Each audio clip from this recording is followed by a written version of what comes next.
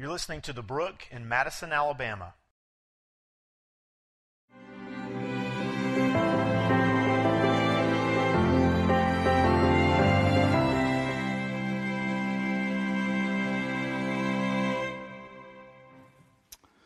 Well, the year 2008, it was a big year for Kelly and me.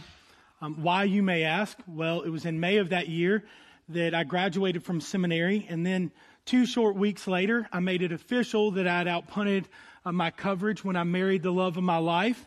So in my book, those would have been big enough to say that 2008 was a pretty successful and important year for our family. But it didn't stop there, because it was also in that year that God moved us to Huntsville in view of a call to do student ministry. And then in that fall, we bought our first house.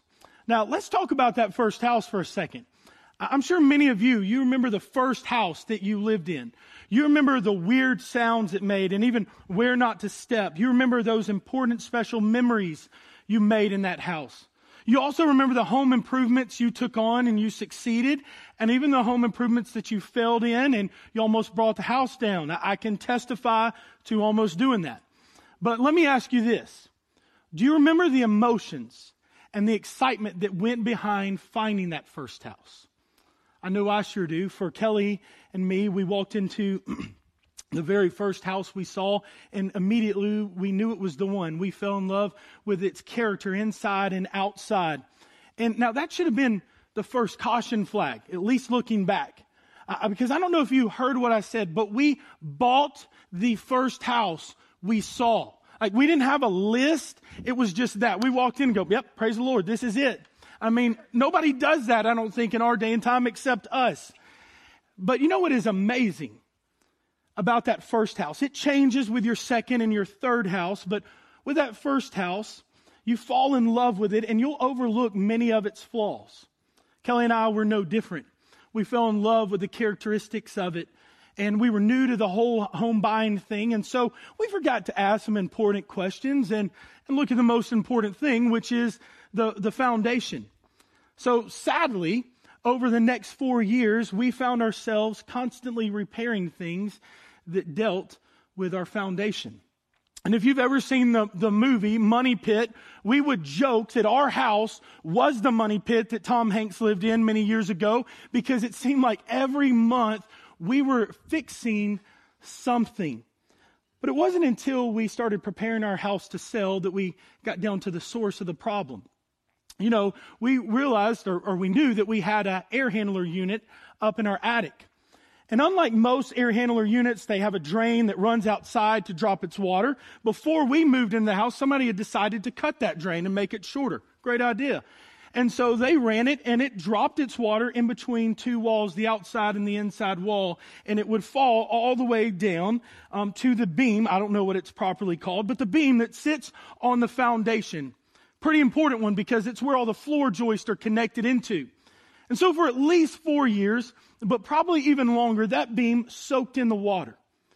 And what happened is, when we would go under the crawl space and you looked at the back side of our house, you could see the beam just in all these different spots. It was rotted and just with the mold on it, and you could take your hand and just rub it across, and just chunks of the board would just peel off. Now, it doesn't take a contractor to tell you that's not a good thing. But he decided to tell us anyways after he came and he jacked up the back side of our house. He ripped out the old board. He put the new board in and made sure everything was tied back in. He told us, it's amazing that the back side of your house hasn't fallen in or given way yet. You know, that simple oversight, just falling in love with the outer facade and just letting the emotions get the best of us, it cost us. It cost us severely. It cost us time. And it cost us a whole lot of money. And maybe there's some of you here in this room that you can relate. You've had foundation problems, and so you understand how much it costs. But even if you can't, like our students who have never bought a house before, I think we'd all be in agreement when we say that foundations are of the utmost importance. Without a foundation, you don't have a house. And without a healthy foundation, eventually when the storms come and the winds blow, that house, it will give way. And in the exact same way, but even on a greater level, foundations are of the utmost importance when it comes to our spiritual lives in the church. If you and I are to be what God demands from us, if we are to be growing and strong, vibrant Christians, and for the church to be what God has always intended it to be, it requires that we build on a healthy foundation. A foundation where Jesus Christ is the cornerstone and we build off of God's word. But sadly, many people and even churches, they're guilty of doing exactly what Kelly and I did. They let their emotions get the best of them and they fall in love with that outward facade. They fall in love with really preferences. They're not foundational to their spiritual life, but they build on those things, those preferences, and it will cost them. Things like the lights. They get carried away when they go, man, that was awesome. They had cool light features. I love that. It was like a light show. They'll fall in love with the looks of the building. They'll fall in love with how many people are there or even how many programs the church offers. Preferences. Rather than building on God and what His Word has said are foundational for our lives. Things that are non-negotiables. Things that you and I don't get to opt out and say, well, that's not for me. These things are foundational and vital for our church. So that is why today we are starting a new series called Foundations. And over the course of this month, we are going to be answering foundational questions. Questions that have answers based on and built upon the cornerstone of Jesus Christ. And let me just say this. These are not the only foundational questions out there. But these are the ones that we felt that we as pastors here at the Brook, God was leading us to speak on right now. And so this morning, we answer our first foundational question. Why do we preach? Why do we do this?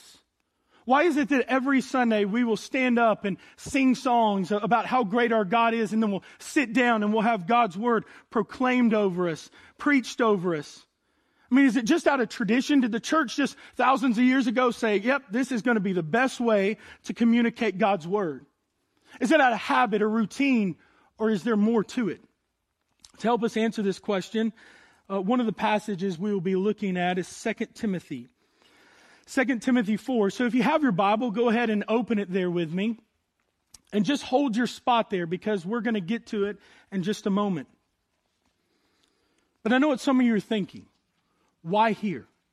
Why are we starting a series called Foundations on why do we preach? Well, in short, we have to start here. That is because the first mark of the church, the first mark or identifying factor of the church is its preaching. Notice I didn't say it's its student ministry or its children's ministry or even how the church impacts and serves the community. Those are all vital and necessary, so don't get me wrong. But the first and primary mark of the church and an identifying factor is its preaching.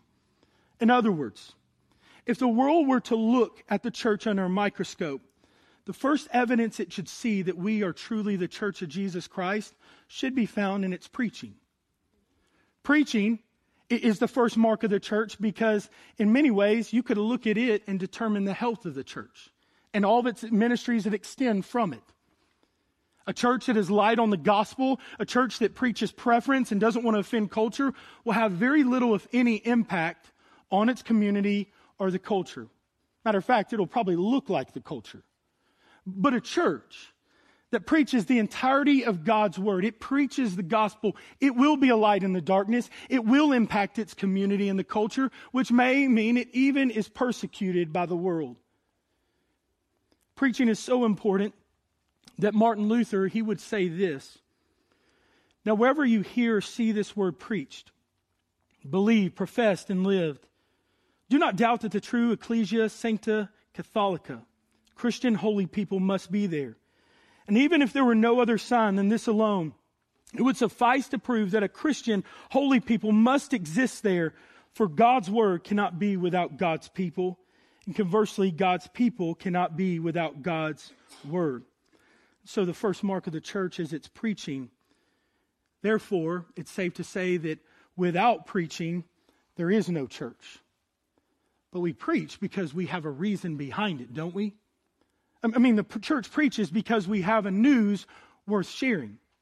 And I don't know about you, but I feel like we have a lot more news agencies than we need, feeling like they need to share their thoughts. We even have news agencies that give us fake news. Go figure.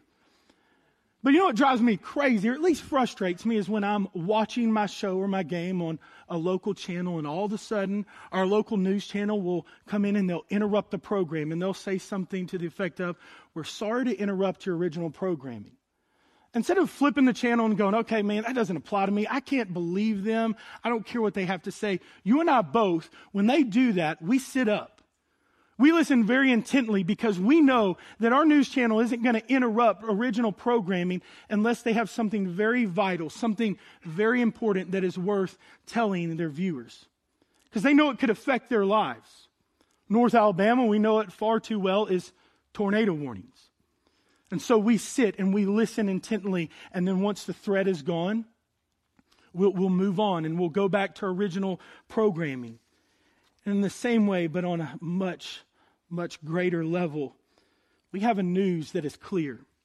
We have a news that we can be confident in because it is the good news. We have a news that absolutely impacts people's lives, and therefore it's a news worth interrupting people's lives. And it interrupts people's lives for eternity, not just temporarily.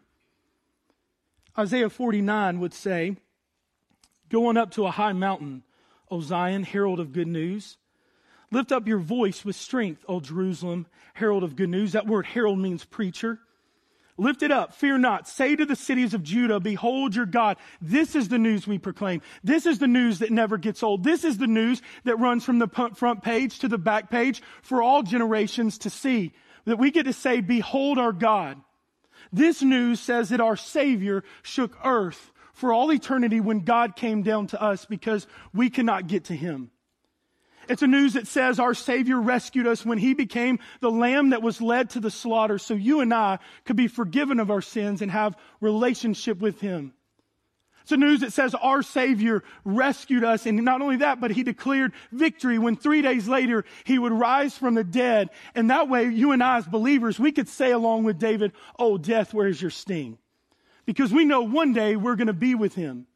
But the news goes on because our news says that our Savior, His mercies are new every morning. He is gracious. He is steadfast in His love. He is our shade. He is our shelter. He is our hope. And our Savior will one day return for His bride, the church. And I don't know about you, but that gets me pumped up because we have a news worth sharing. So we say, "Behold our God." John Piper, at the Passion Conference 2 years ago, speaking to thousands upon thousands of college students, he spoke on this very issue, and he talks about the news that we have. And he said it this way: "News of such scope as wide as the universe. News of such duration, establishing an eternal kingdom. News of such global relevance for every people and tongue and tribe and nation. News of such great joy that it must be preached and sung. For 2,000 years, the church has proven over and over again that the truth of Christianity cannot simply be taught or lectured or analyzed or explored or discussed or debated or shared. It must be heralded. It must be preached. It creates its own unique form of expository exaltation because it is first and foremost spectacular news. That is why we preach, because we have spectacular news that is worth interrupting people's lives with, because it changes eternity. And it's for every tribe, tongue, and nation. And if that wasn't reason enough for why we preach, because we have a news worth sharing, we preach because we have been given a command. Look with me at 2 Timothy 4, 1 through 2. Paul says, "I charge you in the presence of God and of Christ Jesus, who is to judge the living and the dead, and then by His appearing in His kingdom, preach the word." We're going to stop there for right now. We're going to go on and get to the rest of it in just a second. But what we find right here is Paul, he's in a prison cell, and he's in prison for the last time. He knows time is near and that soon he will be martyred. So he writes with great urgency to Timothy, his son in the faith, who he would have led to Christ during his first missionary journey. And he gives Timothy this one command: preach the word. He says, "Timothy, don't just take mine. It's not my advice. I'm doing this in the presence of God the Father and Christ Jesus. Preach the word." And so what we see in the passage is preaching is God's design and it's God's command. Preach the word. So you see, preaching is uniquely Christian. Yes, other religions, they may teach. They may even call it preaching, but they're not. They may read their books. They may even pray. But they don't preach because preaching is exclusive and unique to the Church of Jesus Christ. Why? Because God designed it. We look back at the Old Testament, we see prophets over and over again proclaiming God's word. He designed it, but not only that, he commanded it, just like we saw in 2 Timothy 4. But on top of that, if you were to define preaching, preaching is the proclamation of the gospel, which is good news. It is the truth. It's not just theory. So no other religion, not Islam, Hinduism, Buddhism, Scientology, any other religion you want to bring to the table, they don't preach because they don't have the good news. And they don't have the good news because even though they may preach that Jesus is a prophet, they don't have Jesus as the risen Savior who is and is to come. They don't have that. And so preaching is unique to only the church. But Paul doesn't stop there and very nonchalantly say, hey, Timothy, I want you to preach the word and then move on to other things. Instead, he wants Timothy, he wants pastors, he wants you and I as the church to understand the seriousness and the importance of this calling. That's why Paul says, I give you this command, Timothy, in the presence of God the Father and Christ Jesus. Who is that same Jesus who is going to come. He will judge the living and the dead, and he will establish his kingdom. That judgment that Paul is talking about in this passage is a judgment for believers. And he will judge us on the works that we have done, whether good or bad. But even more so, Paul is directing this to Timothy and reminding him of the seriousness of this call and that it's a high responsibility and accountability. James, and if we were to look over at James chapter 3, verse 1, James talks and warns pastors to the seriousness of this calling. I want to stop there and stress that word calling. God forbid if any young man or woman goes, man, I want to be in the ministry because I think it's cool. I get to hang out with students and we get to have lock-ins and it must be cool to stand up on a stage and preach God's word. No, it's more than just cool. It's a calling. And I can remember in December of 1999, at Whitesburg Baptist Church, the missions pastor, Dick Tomasian, was speaking. And he was telling us that the harvest is near, but the workers are few. And immediately I knew and I felt God's Spirit working and saying, it's time to confirm it. It's time to let the world know I'm calling you into ministry. God had been working on my life for many years before that, but it was then that he made it really official and very clear. And many times when I leave the brook, I begin to listen to the lies of the enemy going, you're no good, you're not cut out for this, you're a failure, you just need to quit. And God just brings me back and says, no, remember, I called you. And so James reminds pastors about the seriousness of the calling when he says in chapter 3:1, not many of you should become teachers, my brothers, for you know that we who teach will be judged with greater strictness. The seriousness of this charge should humble us every time to the high calling. And with that calling comes a high responsibility, but also a high accountability, because as pastors, we speak the words of God to his people. And so we dare not water it down. We dare not speak our opinion or worry about what culture is saying because we don't want to offend culture or anything like that. We better believe we speak clearly and accurately and confidently all of God's word in its entirety. This is what we'll be judged on. And for when our students come in and we have a parents meeting, many times I'll remind them, listen, we're going to have fun in a student ministry. I love having fun. I'm a big kid at heart, even though my body tells me otherwise all the time. But one thing I know is that God is not going to hold me accountable for how many inflatables we had, how many people were at an event, or how many pizzas were there, even though praise the Lord for pizza. But what I will have to give an account for is that I clearly and accurately and confidently teach the Word of God to our students. And so our student ministry hopefully will be known as a ministry that preaches the Word of God. And can I just say that I know for a fact that all three of your pastors, when we stand before you on Sunday, we take this calling very seriously. And that is why we pray over the scripture. We study, we read about the Scripture. We'll even bounce it off of one another. I mean, just on Thursday, I'm in Brian's office, bouncing it off of him, and it moves from his office into our conference room so we can write on the whiteboard. And all throughout the week, I'm knocking on Chad's door saying, hey, Chad, let me bounce this off of you. Let me make sure it's making sense. And they do the exact same thing when we're preaching. And we do that because we want to make sure that we're not teaching our opinion to you, but we're teaching accurately the Word of God. But notice that this text in 2 Timothy 4, Paul says that the primary calling, the primary responsibility of the pastor is to preach the Word. Are there other responsibilities? Absolutely. But the primary one for a pastor is to preach the Word. Even the apostles understood this. If we were to look at Acts 6, that's why they would elect and raise up deacons to take care of the needs that arose within the church. They knew that both of them were equally important, but they knew that they could not do both equally well. And they also understood my primary calling is to the prayer and to the ministry of God's Word. And so preaching is the primary responsibility of a pastor. So why do we preach? We preach because we have news worth sharing. We preach because we have been given a command.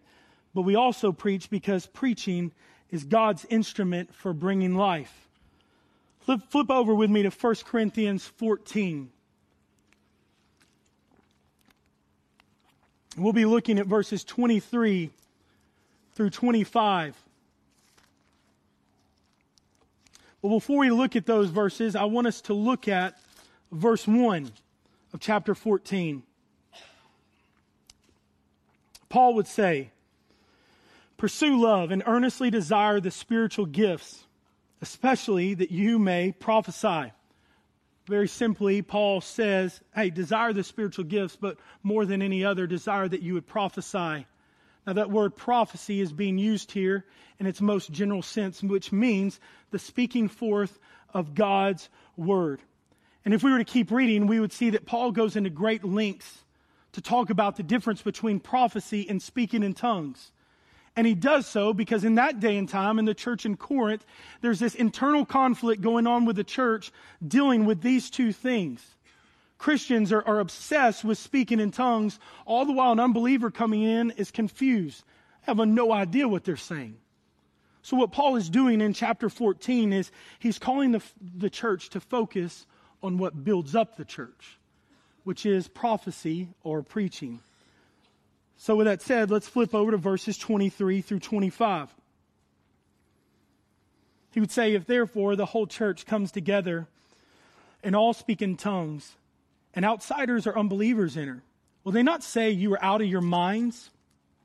But if all prophesy, but if all prophesy and an unbeliever outsider enters, he is convicted by all, he is called to account by all. The secrets of his heart are disclosed, and so falling on his face, he will worship God and declare that God is really among you. So Paul says, if you speak in tongues, understand, church, that when an unbeliever comes in, they're going to think you're crazy, they're out of your mind. So I'm calling you to preach the Word because the preaching of God's Word is both for the unbeliever and the believer alike. God still uses His Word that He has spoken to still powerfully speak to us today because His Word is living and active and sharper than any two-edged sword. For the believer, it brings life because it builds up, it sanctifies. We hear God's Word proclaimed and the Holy Spirit may deal with us and show us walls that we've built, sin that we're walking in. And He says, you've got to get these fixed, or He reminds us of the commands that He's called us to live out. Fixes our eyes on Jesus, but it builds up the believer. And for the unbeliever, it brings life because preaching brings salvation. Paul talks about this, the importance of preaching in Romans 10:14 through 15 and how it brings life to the unbeliever. When he says, how then will they call on Him in whom they have not believed? And how are they to believe in Him of whom they have never heard? And how are they to hear without someone preaching? And how are they to preach unless they are sent? As it is written, how beautiful are the feet of those who preach the good news. I love this passage because it kind of blows up that saying we hear a lot of times, I'm going to love them into heaven. Paul goes, that's just not right. That's not true. You don't love them into heaven. Do you love and serve them? Absolutely. But the proclamation of God's word has to be there for them to come into eternal life. And what happens is when God's word is proclaimed and they hear it and they receive it and they begin to think on it, God's Spirit begins to work and it brings them to salvation. And this is what Paul is talking about in 1 Corinthians 14. He says when they hear the word of God, they're convicted and judged, that they're exposed. They realize that they can't hide anything because the all-knowing, all-seeing God sees everything. He's looking and He's judging their heart. And because they hear the word of God proclaimed, as a result, they fall to their knees and they worship God. For me, I've never seen this more visible than when I lived in Africa for a summer. And I was given the privilege one Sunday of going with the missionary me and my buddy were assigned to this church out in the remote bush. And after I gave the sermon, using our missionary as the translator, I can remember walking out of this clay hut with a grass roof, and this young man coming up to me, and you could tell he's visibly shaken, and so much so that his hands are shaking. You knew that God's word had gotten a hold of him, that Spirit was at work, and it was that day that the missionary led him to Christ. But that doesn't happen when you preach your own opinion. That happens when you preach the entirety of God's word. And so we preach because it's God's instrument to bring life, both to the believer and the unbeliever.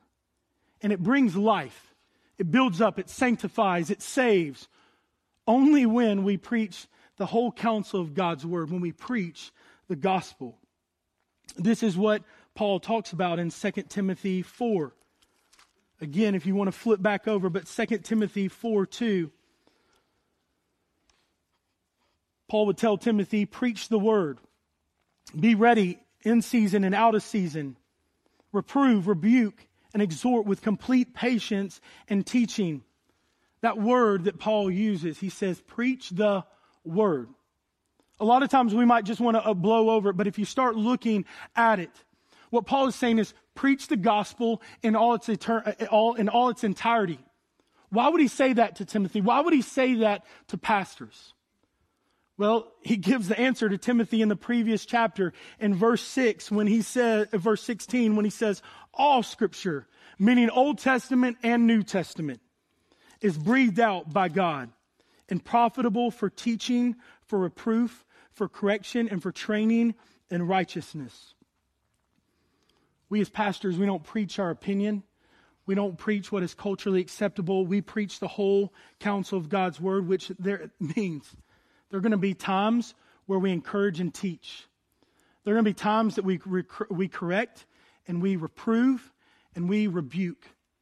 And those last two, reprove and rebuke, I don't know any pastor that goes, man, I cannot wait to do that. Please sign me up. I can't wait to deal with a hard conversation. I can't wait to deal with church discipline. But we do it because we've been commanded by God to do so. And so there are going to be times where maybe you come in here and you feel like a pastor is going, man, they wrote that exactly for me. They know what's going on in my life. Or, man, that stepped on our toes. No, that's not the case. What you're feeling is the Holy Spirit doing some work in your life saying, we got to till up some stuff because this has got to change. But we do all of that. We encourage, we teach, we correct, we rebuke and reprove because we've been commanded by God. And we're under the authority of God's word to do so. So we don't speak our opinion, and we do it because we love you, we care for you, and we desire that you grow in righteousness and you be more like Christ. So church family, may it be that this is what you demand from your pastors is they preach the entirety of God's word. They don't preach or teach and give you motivational talks. You don't need motivation. That they don't give you a self-help talk about how to be a better father or a husband or a mother or a better student. You don't need any self-help talks. Because what happens is when we start preaching the word of God in its entirety, God's Spirit does something amazing and He speaks exactly to that issue. It's pretty crazy, but He always does. And so may it be that you demand that we preach the entirety of God's word. And so why do we preach? Well, we set out to answer that question, and we could easily sum it up this way.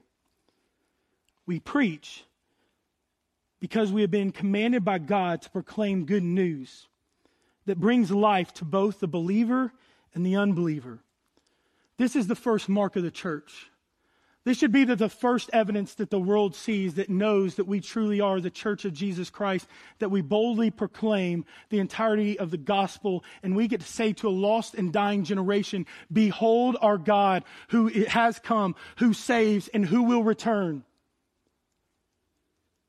P.T. Forsyth, the Scottish theologian, said this, with preaching, Christianity stands or falls because it is the declaration of the gospel. May it be that we at the Brook are known, even more than our ministries that we have that are great, but may it be that we're known because we preach the word of God. Because it's when we do that, then the culture and our community and our lives here will be forever changed. Let's pray.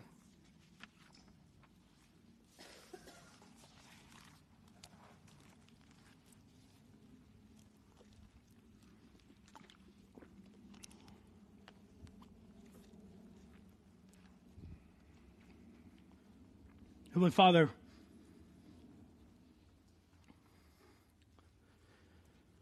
because first of all, I have to humbly come and say thank you for the high calling that you've given me and given us as pastors to proclaim your word, which is living and active and sharper than any two-edged sword, which is God-breathed and is useful for teaching and training in righteousness, so that we may be approved and ready to do your works. God, thank you that we can come in here and your word speaks to us, that your Spirit moves and it shows us where this applies to our life. God, as we leave here, my prayer is that we would understand the importance of preaching, that we not take it lightly, or we have an attitude that acts as if it's like, who is this man that stands before me and tells me how to live, because this is my life. God, that they would see us as humbly coming, proclaiming your word, not our opinion. So Lord, my prayer is that we at the Brook, we'd be known even more than our ministries for preaching the gospel. Gospel that brings life, a gospel that is worthy of interrupting people's lives because it changes eternity for them. God, that we would boast in your name. God, I'm thankful that we preach because it brings life not only to the unbeliever but to the believer as well. It builds us up. It builds me up. Father, maybe there's somebody in this room that doesn't know you. They don't know the God that we speak of. They don't know this good news.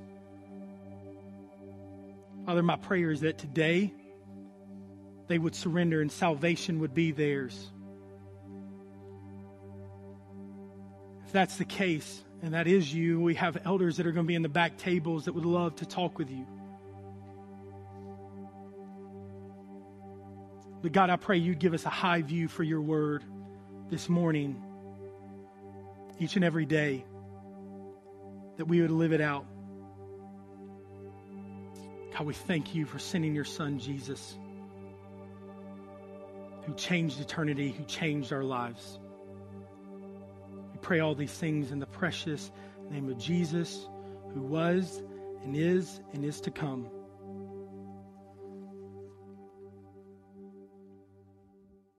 Thanks for listening to The Brook. If you'd like more information about our church or what it means to follow Christ, you can visit our website at thebrookchurch.com.